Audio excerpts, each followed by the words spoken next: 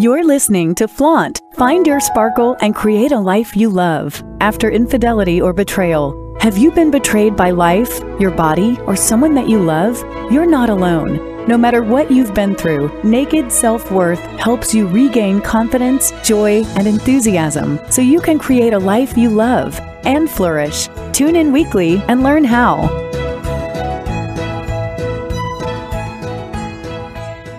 Are you looking for a great way to make new connections and spread your wings? Revel is a new kind of social platform exclusively for women over 40, where you can do just that. With virtual and in real life events, authentic conversations, and no ads, Revel is the community site exclusively designed for like-minded, fabulous, fun women in midlife. Learn more and join for free at HelloRevel/flaunt. That's hello, R-E-V as in Victor, EL.com/flaunt. Come join us. It's nourishing and super fun. Hello and welcome to Flaunt. Find your sparkle and create a life you love after infidelity or betrayal.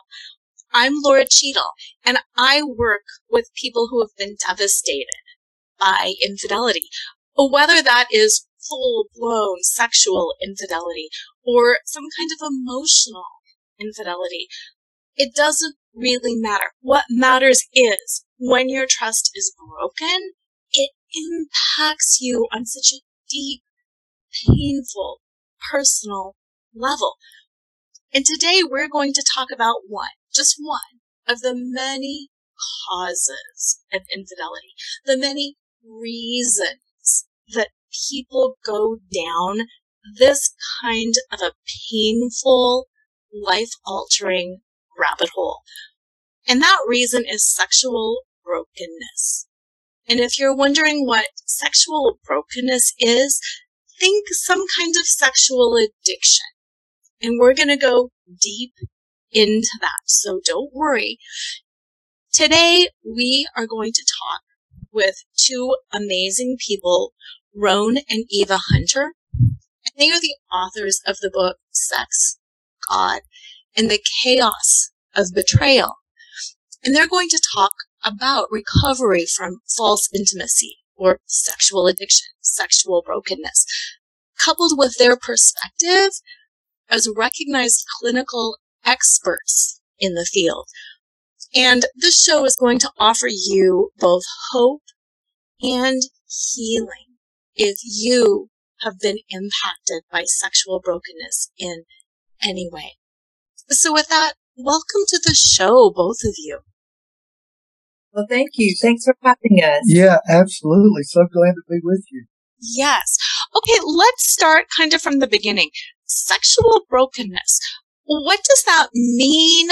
I know you talk about the millions of people that are affected by this rising tide of sexual brokenness. What does that mean? Let's start from the very beginning. Yeah, I think, Laura, the way that we just kind of use the term sexual brokenness is really an umbrella term. Eve and I both have, we're licensed professional counselors, and we also have 2 certifications in sex addiction work. And oftentimes when you use the term sex addiction, it can be kind of a misnomer because there's a lot of different nuances in how sexual brokenness can manifest. And that's everything from, whether it's a porn addiction or compulsion, to some type of, an affair, and certainly a full-blown sexual addiction, which we just kind of call classic sexual addiction. But there's just lots of ways that sexual brokenness, shows up in relationship. Yeah, it does. Now, you two are counselors. Is this something that you thought, I just really am interested in studying sexual, brokenness, addictions, and I'm just going to study that? Or how did you come to this line of work? Oh, that's a great question. At this point in our life, we are in our early 60s. And very early. Very early. I just turned 60 last week, and Roan is 61. No, I will be. I'm not yeah, yet. you will be 61 In August. In August. So we're very early 60s. And discovery happened for me, and really for Roan too, to realize, oh gosh, what he was engaging in was actually a sexual addiction. But I was 27 years old at the time, and he was 28 years old. Well, I turned 20. We were both 27. At that point. Yeah. It was the year of that. So it's been 32 years ago. And no, we did not, at least I did not have the thought or the vision that one day I would be a licensed professional counselor and this would be my specialty. Right. Not have that vision at all. It certainly progressed over time through recovery, really. Through my own recovery as a partner, and then just giving back what I had been given. And really the healing that came from me from my own betrayal trauma. In 1990 for the partner, the term that was used was codependent. The partner was known as a codependent. Then somewhere in the late 1990s, maybe early 2000, the term was also around the co-addict. She was a co-addict, or the partner was a co-addict. For me personally, I could connect with both of those. However, what really defines it the best is betrayal trauma for the partner. Yes, yeah. Absolutely. So tell us a little bit about, because you said you can identify with codependent, co-addict, betrayal trauma. What does somebody who is experiencing that feel? What are some of the common manifestations for listeners? If they're thinking, I don't really know if what my partner is doing is normal, quote unquote normal, is typical, is atypical.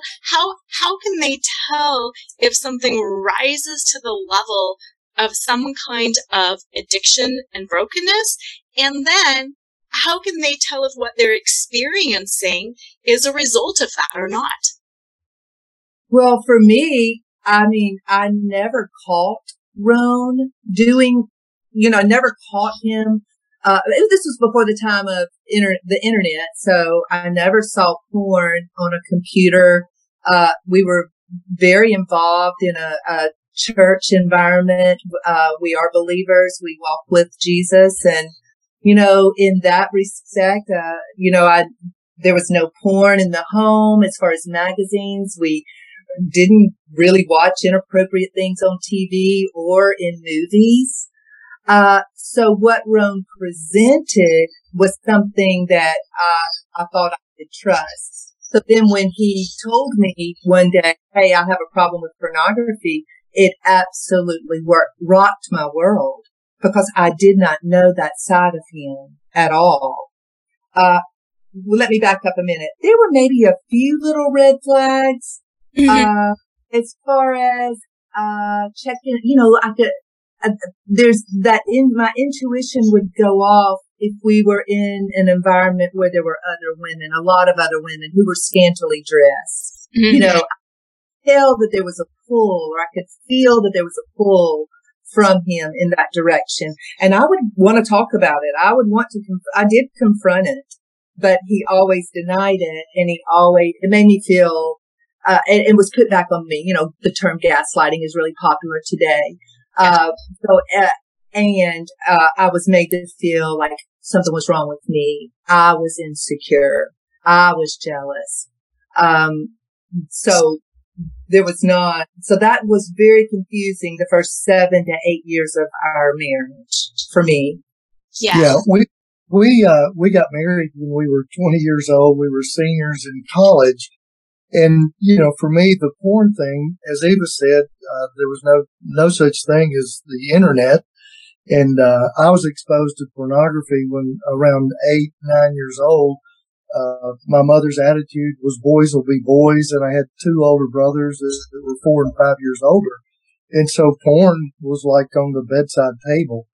And, the magazines were bad enough because, it hooked me early being exposed to that. And then over time, that just continued to progress or escalate, as we call it.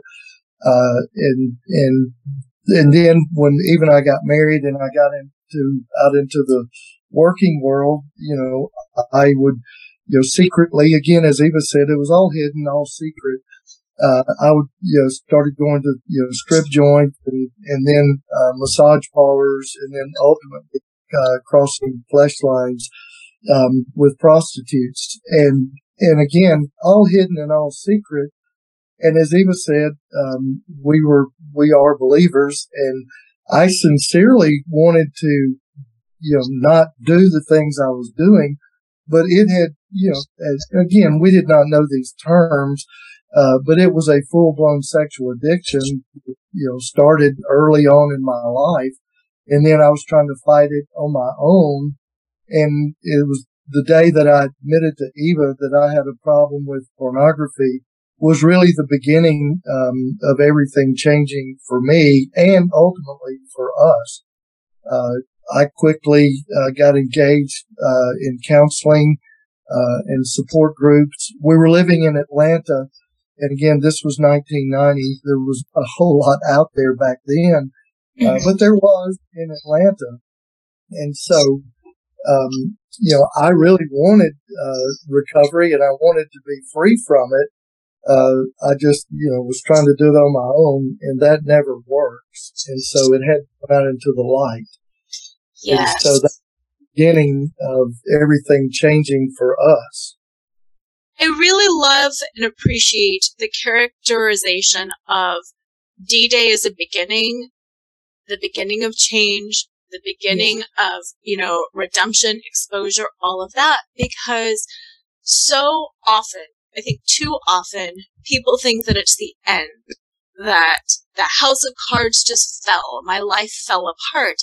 And, I too felt that way, learning about my husband. My husband did not have an addiction, but everything is an addiction in a sense. Yeah. Right. Yeah. We say that too. We say that too. Okay, good. Yeah, it wasn't a pornography addiction. It was affairs. And it is the understanding that D-Day is not the ending, but it's the beginning of an opportunity. Like you talk about letting go of the false intimacy and really knowing each other. Really, you as believers, you've walked with God, but now this is really walking. Oh, yeah. Yes. Absolutely. Yeah. We always say that there are three things that kill intimacy. And, when we say intimacy, we're not talking about sex. We're talking about the deep emotional, even spiritual connection between a husband and wife. The three things that kill that are secrets, silence, judgment. And, I certainly was holding a lot of secrets that Eva had no idea about. And, I was going to carry that to my grave. Well, my hope was that I would figure out how to stop and never have to tell anybody anything. However, we just know it doesn't work that way.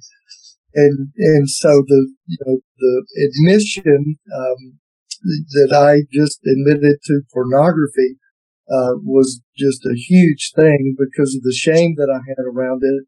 But that's what it took for us to begin the healing journey. And it was not all it was very difficult for me.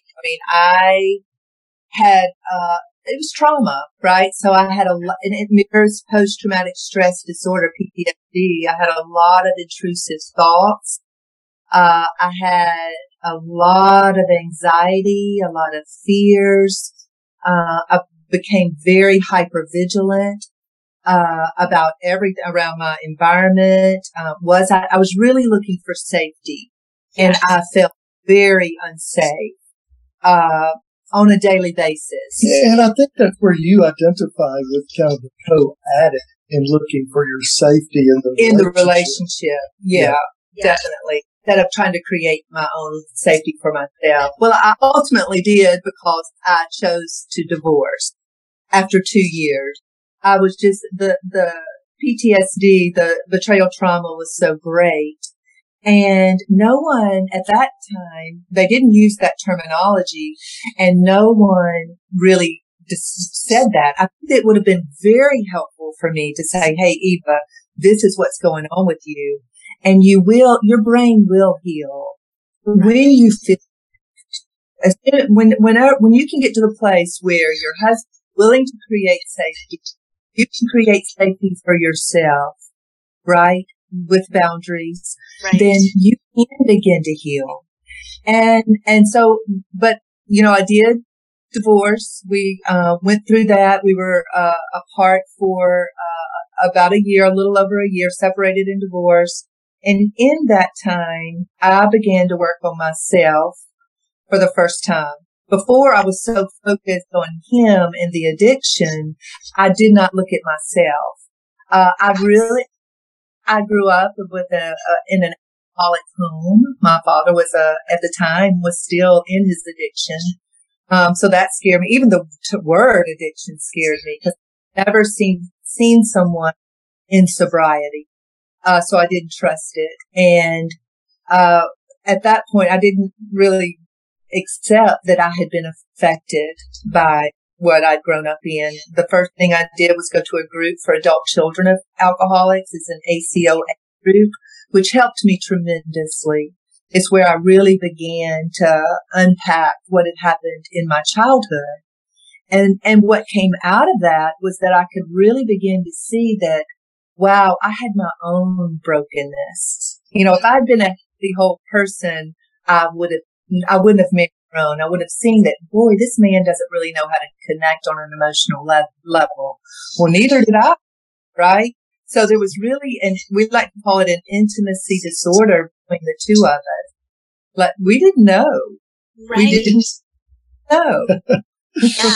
The phrase intimacy disorder makes perfect sense. And just last night, actually, my husband and I were talking, because we're still together as well, but we were talking about that, being early married, how we didn't know what it meant, and how there wasn't really a lot of guidance or anybody to say, look, you can do this better, and you can do this better, and you should expect this, and this is how you can create that. Nobody knew. Yeah. Nobody, yeah. Which I'm so grateful today for all that is known and all the research that has been done. It's been very helpful because there are a lot of people that face this. There's a lot of couples that face betrayal. Yes. Yes. And in so many different terms, because you talked about, there's pornography, there's actual physical, there's so many different layers of that. Yeah. Yeah. So once you started kind of piecing this together, that you needed to work on yourself, Roan needed to work on himself, how did you start integrating that into your actual experiences? Because it's one thing to realize, oh, my childhood impacted me, and I do have a problem, and then putting that wisdom and that insight into action. Yeah, we certainly engaged in the counseling process together. I sit with men today, and I primarily work with men. Eva works with women, and then we work with couples together. And I'll have guys that say, well, I tried that counseling thing. I went 3 times and it just didn't work. Well, I always say, well, we went twice a week. I went individually. Eva went individually, and then we went together as a couple. And then we were also involved in therapy groups and support groups. And so we spent a lot of time on the couch before we ever started sitting in the chair in the counseling office. And so, with the help of a counselor and beginning to work on just the deeper relational issues, not just certainly I had to do my work around my addiction, and Eva had to do her work in healing from the betrayal trauma, and both of us with our childhood baggage trauma that we both brought into the marriage. and, as Eva said, there were, we would have never married each other. I don't know if anybody would get married. It's that infatuation stage of relationship where everything's rosy. And then that wears off, right? Right. And we ignore the red flags. I always tell people it's like the red flags are not necessarily a carnival. Right. You need to pay attention to those. Yeah. But it was really just, a long process of doing our work and willingness, and right? willingness. And we say that all the time. What you're each looking for in the relationship is willingness. Is my partner willing to grow and really know himself or herself, right? And that really is the sanctification process. It's just a willingness to be willing. I certainly didn't know how, but I was willing to be willing to learn. Right. And we always say it just takes a lot of time, a lot of tears, and a lot of talking in order to, put it back together. And so we were apart, as Eva said, separated and divorced a little over a year. And then when she had, what we kind of call her grace awakening, we began to talk about the possibility of, getting married and getting back together again. And we had we had two sons that were, they were about 6 years old. And so that certainly was a motivator. And so we began, that process. And it's really, that's why we do what we do today. And it's why we wrote the book. The book is just our roadmap of couples recovering from this type of issue. And that's one of the things that we always say. I mean, we had a great counselor. However, what we realized that we really needed was a lot of direction and a lot of guidance and a lot of hope. And that's what we talk about with our roadmap is like, okay, you're in crisis. We believe there's no greater crisis in marriage than betrayal. Mm-hmm. Certainly, maybe the death of a child, but the betrayal trauma and when betrayal happens, it is major crisis. And in that, you need a lot of direction. Our process offers that, and we are very task oriented. There's things that you're, working on outside of the counseling office. And what we say, if you trust the process, there's lots of hope. There's possibility that not only can the marriage survive it, but the possibility is that you might actually have the marriage that you both wanted to begin with, and certainly God intended from the beginning, if you do the work and trust the process. Yes. My husband and I say that a lot too. There would have been no other way actually for us to have each gotten the marriage that we wanted, except going through this, which is really ironic. Yeah, isn't it? It certainly is. And, in the middle of it, it's hard to see that. Oh, yeah. Right? Yes. But on the other side of it, you can look back and go, yes, this has ultimately been for our good. Yeah, absolutely. So before we dive into the roadmap, which I would like to do, I want to ask, how does a person know whether or not they have an addiction or a brokenness? Well, it's, we kind of use those terms interchangeably. I'll always say I have 2 certifications in sex addiction work and I are one. However, when you use the term, sex addict, boy, that conjures up a lot of images, and certainly for a betrayed partner to hear that your partner is now, been labeled as an addict, there's almost a hopelessness in that. As Eva said, and with sexual brokenness, it's a lot different than an addiction to drugs or alcohol. because part of it is certainly, we're sexual beings. It's part of who we are. If you're going to be in a married relationship, sex is a part of that. And so it's really a deeper, more of a multifaceted problem than just labeling it as an addiction. Right. Because intimacy issues, there's certainly, the soul issues, there's all kinds of, this thing's got tentacles connected to every aspect of who we are. And in what I call classic sexual addiction, what you see are the escalation of the behaviors. And typically, that's going to start early on, masturbation, pornography, and then sex with girls, and then marriage comes, and then the behaviors continue to escalate, and it is progressive. And so that would be, kind of one of the defining nuances of like addiction versus brokenness. I like that terms too. What we're looking for is compulsivity and preoccupation. How compulsive is this? Has this person said, I will not engage in this behavior today, but by the end of the day, that person has engaged in some type of behavior, and or they spend a lot of time, they're very preoccupied.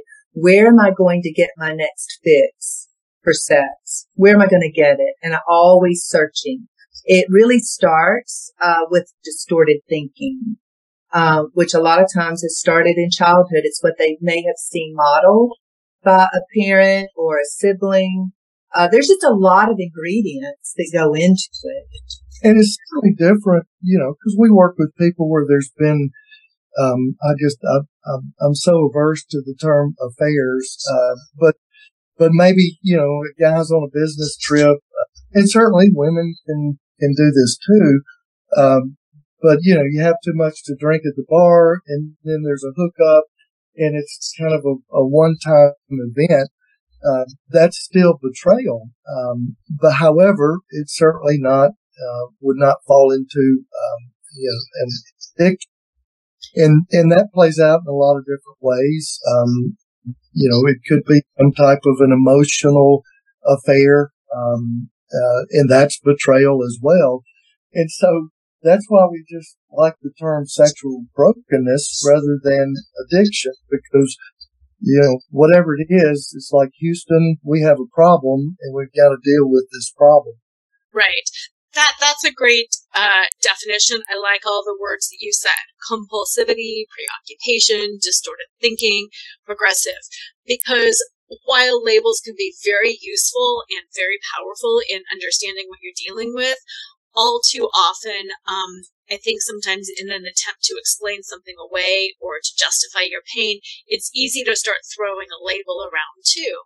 And And that's why it's nice to have just kind of a broad description here of, this isn't just a random one-night stand that was bad judgment. This is what this is, and this is what that is. Yeah, that's right. Yeah. And as CSAT therapists, certified sex addiction therapists, we have access to assessments that help someone really understand it. It helps us as a therapist too, but also the client. Is this what I'm dealing with, a sexual addiction? Where am I on the scales? Right. Yeah. And the betrayed partner still can have PTSD, betrayal trauma, whether or not if it was, an addiction or, again, I hate saying this, just an affair. But right. Yeah, it doesn't matter. That's right. Yeah. So let's start breaking down this roadmap and talk a little bit more about your book, both in terms of what are some of these steps, listeners who are thinking, oh my gosh, I think my partner might be sexually broken. I don't know where to start. Start walking us down this roadmap.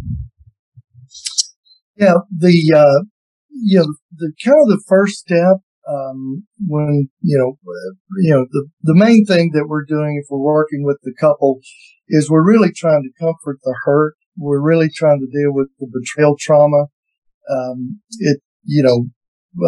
There's just a lot of emotional dysregulation on both sides of the fence. Even on the betrayer, there's discovery trauma because it was this thing that you thought nobody was ever going to know about, and now it's been exposed. And so you're kind of reeling as the betrayer, and then certainly as the betrayed party, you're dealing with the trauma of finding out this person that I thought I knew is not who I thought he or she was. And so we're really trying to work with that emotional dysregulation in the beginning.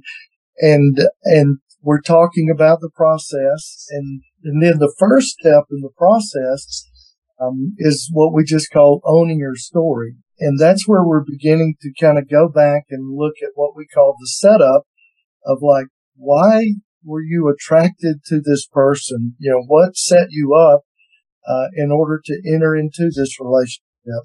And so we're looking at, we're starting back in family of origin, and then we're looking at, your role in the family system, the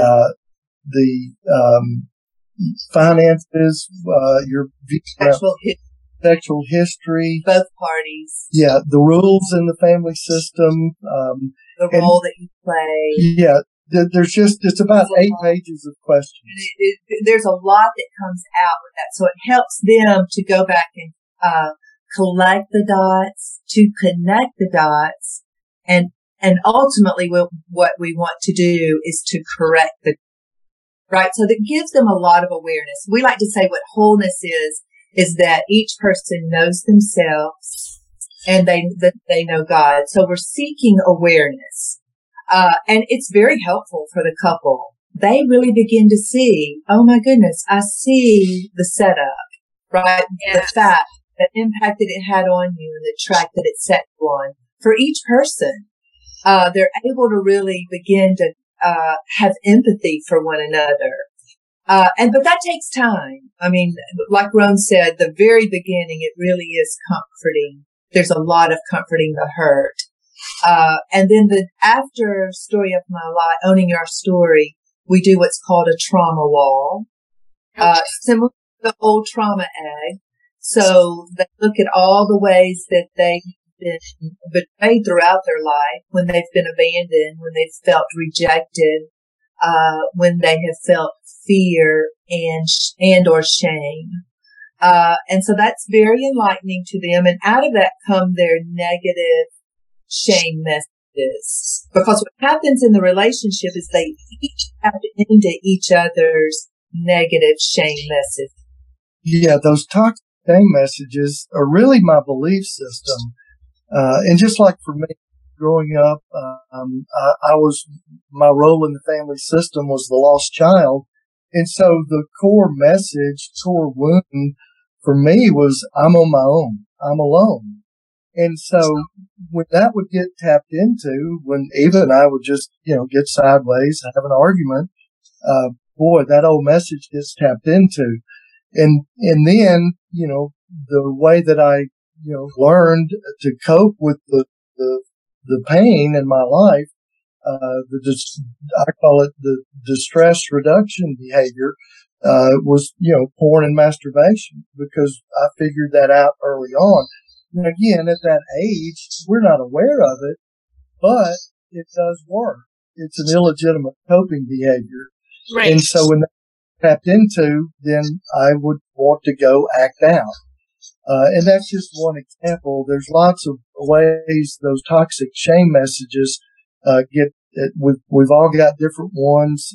I'm alone. I'm inadequate. I'm incompetent. I am impotent or powerless. I am insignificant. I don't matter. And that's what we're helping them begin to identify in working through the trauma wall. And so in the whole process, even owning your story, we're doing that with them in the session as a couple. And it's really an intimacy building process, because there's things that come out of this. They may have known kind of the facts or, parts of the story, but they didn't know the impact that it had emotionally and relationally, and they didn't know the track that it set the other person on in their own life. Yeah. And so we're really building towards true intimacy in this whole process. Yes. Ideally, a couple will be able to do both those. Most of the time, 99% of the time, the couple knows that, or the partner knows enough information to make decisions about. Many times, though, they want a disclosure right up front. And we assess that, and try to encourage them, if they can wait, let's get through owning your story and let's get through trauma wall, because now you're going to have a true full disclosure. Because the person who has acted out is going to be fully aware of all the things, all the ways he or she has acted out. In the beginning, it may only be a partial disclosure because they're just not aware. So we try to make, if we can, after trauma wall, to have formal full disclosure. And that's a whole process in itself. After disclosure, we really work on boundaries. Now, when we try to create safety in the beginning, there's boundaries then as well. But now we're becoming really defining all the boundaries in the relationship. Both parties, they both become very well boundaried people. This is what I will accept, and this is what I won't accept. This is what I'm not going to go outside of my value system in these ways. After boundaries. Well, and just on boundaries, one of the things that we're helping couples understand, because oftentimes boundaries are understood, it's like, I'm going to put a boundary on you, and that's not really what boundaries are. Boundaries are really more about who I am as a man, things that I will do, things that I will not do, things that I will accept, things I will not accept. And it's kind of certainly values clarification. And now I'm beginning to develop those values, and in my integrity, I'm going to live out of my integrity. And so we're really helping them understand what boundaries are. And then in the coupleship, we talk about agreements, because in a coupleship, it's more about, the agreements that you have.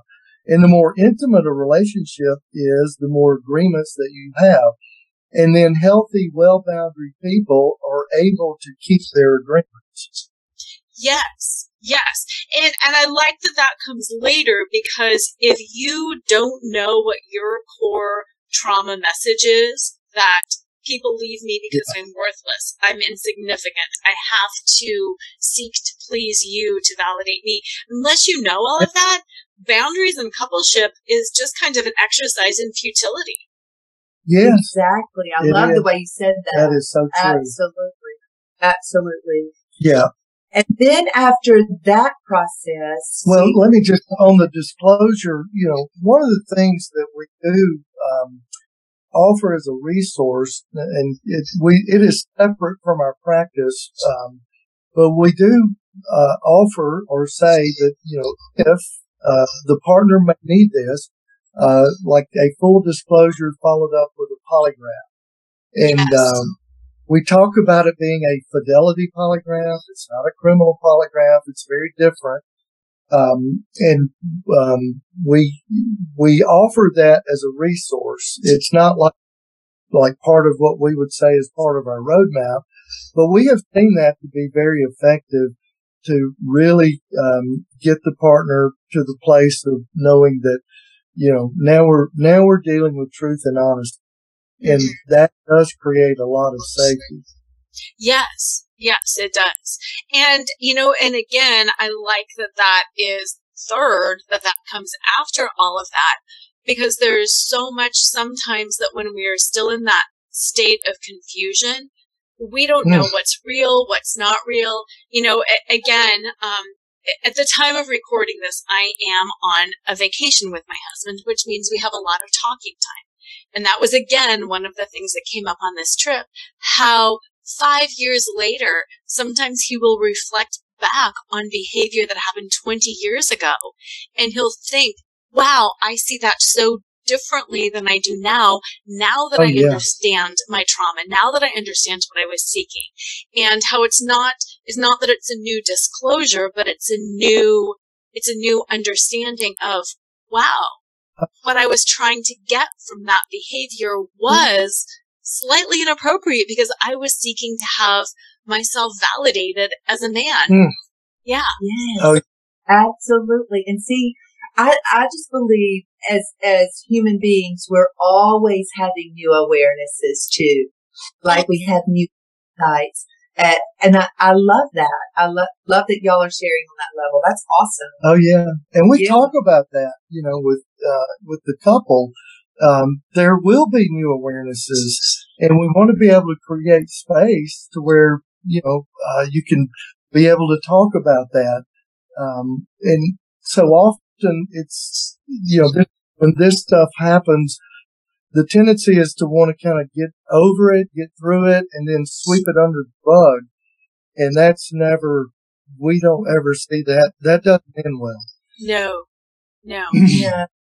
That's Oh, go ahead, Laura. Sorry. No, that's fine. I just wanted to jump in because so much of that goes back to those 3 things that kill intimacy that you mentioned in the beginning: secrets, silence, and judgment. We need to keep sharing our secrets. We need to keep talking. And then, and then not that judgment. What a jerk you were. How awful you were. But, I understand that now. That's right. Right. Yeah. And then our final stage is emotional restitution, where the partner will write an impact letter or grievance letter, and then the one who has acted out will take that letter and write an amends letter. It's very healing.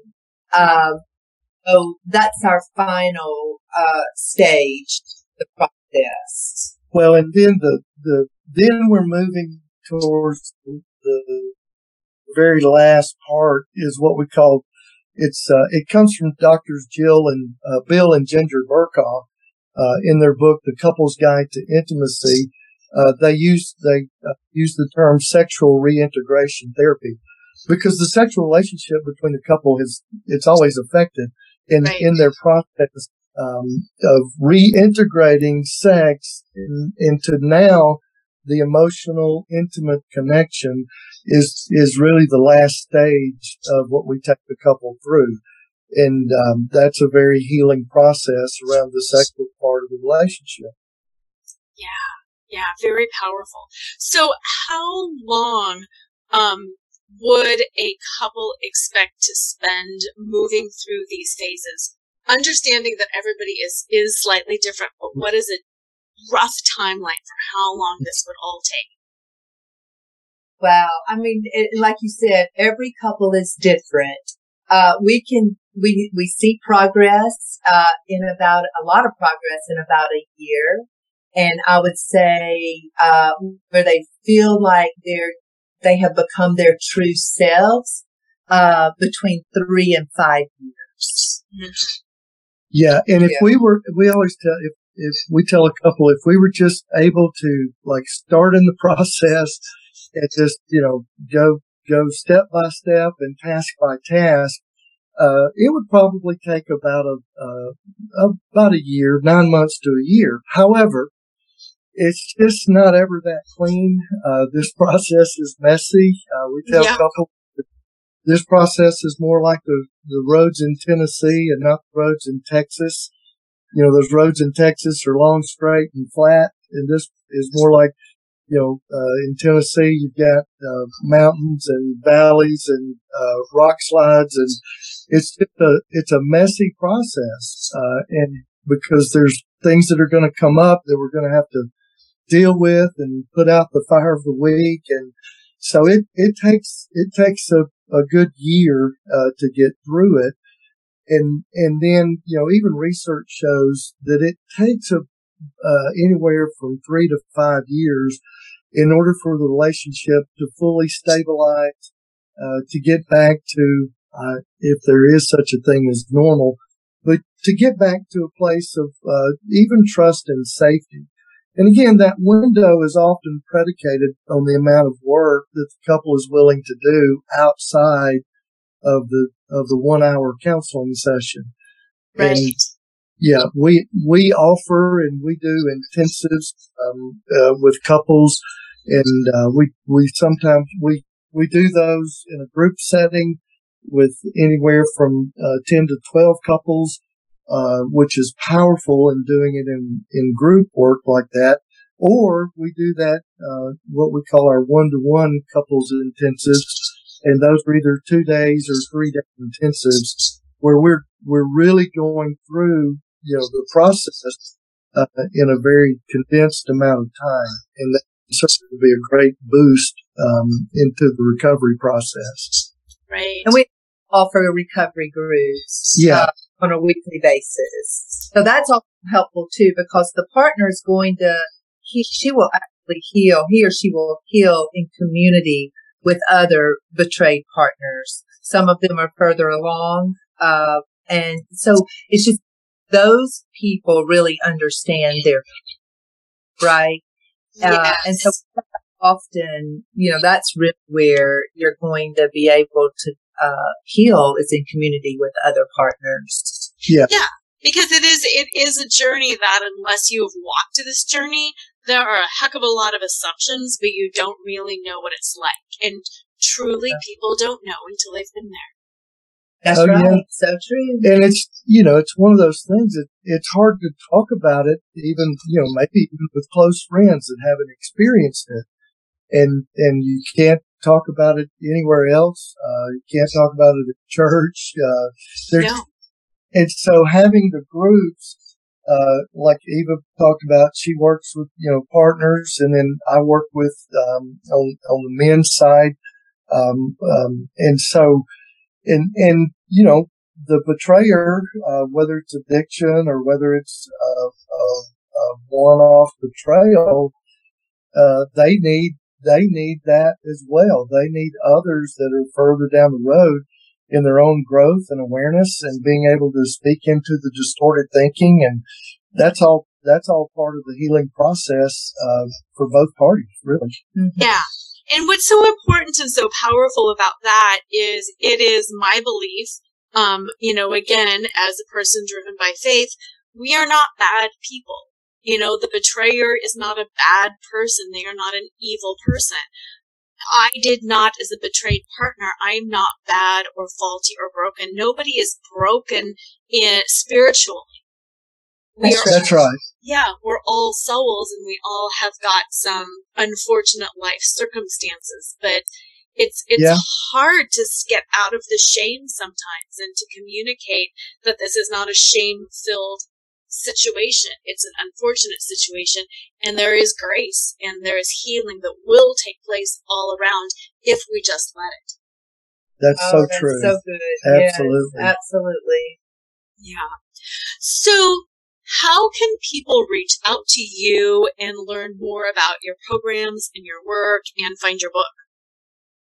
Yeah, our website is sexgodchaos.com, and there's links on there. There's more information about the book. There's links to other podcasts that we've been on and we do, and then there's information about just contacting us and our intensives and the other things that we offer, the resources that we have available. Perfect. And I'll put that in the show notes as well. Here's another thing. Because we were just talking right before that about some of the shame and the pain and the confusion around it, where do you suggest people reach out first? Either if they think, I have got an addiction going on, there's something I want to confess, or on the other side, if you're a betrayed partner and you're thinking there are some red flags, where can people reach out to get help and to clarify what they feel is real? What is a resource for that? Do you have something? Yeah, we always recommend somebody that works in the arena of sexual brokenness, a CSAT therapist, a certified sex addiction therapist, has been trained certainly to work with sex addiction, and also been trained to work with betrayal trauma as well. And it really needs to be somebody that understands both sides of it, or I mean, a CSAT therapist certainly would be the first go-to that we would recommend for sure. Perfect. And then this is kind of a trick question in a way, and I recognize that it's a trick question, which is why I'm prefacing as a trick question, because it's one that I get so often. If this is such a pain-filled, difficult process that can take like 5 years and all of this money, time, effort, tears, isn't it easier just to walk away, let bygones be bygones, you do you, and to find a new partner and to quote unquote this time do it right? Mm-hmm. Oh, if only it were so. If only it were so. The problem is if we don't do our own work, we're going to repeat it again. Yeah, I often There's say, something about the relationship that is familiar, right? Yeah, we've got to dig in either way, whether you're the betrayed partner or you're the one that has betrayed. You've got to begin to dig in and do your own work. Otherwise, you'll do life by the directions on a shampoo bottle. I don't know if you've ever read those. Yep. If you ever look at the shampoo bottle, the directions say lather, rinse, repeat. And if we don't do our work, it is so amazing how we'll just go out there and find another one just like the first one or the second one or the third one. Until we do our work, we're just going to repeat it. Amen. I loved your trick question. I know, absolutely. That's my favorite trick question because isn't that just so true? That's what we're all like, I don't even need to deal with it. I'll just do it right the next time. That's right. Right. And certainly, there are circumstances where you may need to walk away. And that's if you have an unrepentant partner, an unwilling partner, somebody that's not willing to do whatever it takes to go to any length. Those are the things that certainly the betrayed partner needs to see. And we just call it consistent action over time. And many times a partner needs to find out from a professional, like, is he gaslighting me? Or is this the truth? And a third party who's not emotionally attached can see those things more clearly that the betrayed partner cannot see. Yes. Oh, yeah. A third party is so helpful. I mean, like that for clarity, for experience, for everything. And I think that's just why I'm so thankful that, people like you are out there doing this work to speak the unspeakable. Oh, yes. Thank you. Thank you. You're welcome. Well, thank you both for your time, for your insight, for your wisdom, and also for writing this book. Again, the website, sexgodchaos.com, and I will put that in the show notes, but definitely check it out. I think we all need a roadmap. We all need hope, and we all need the voices of those of us who have been through something like this. So again, thank you so much for being here. Thank you, Laura. Thank you for having us. Absolutely. Thanks so much, Laura. You're welcome. Listeners, check out the book. Have an amazing weekend. As usual, always remember to flaunt exactly who you are, because who you are is always more than enough. Tune in next time to Flaunt, Find Your Sparkle, and Create a Life You Love After Infidelity or Betrayal with radio host and live choreographer Laura Cheadle every Wednesday at 7 a.m. and 7 p.m. Eastern Time on syndicated Dream Vision 7 radio network. Develop naked self-worth and reclaim your confidence, enthusiasm, and joy so you can create a life you love and embrace who you are today. Download your free Sparkle Through Betrayal Recovery Guide at nakedselfworth.com.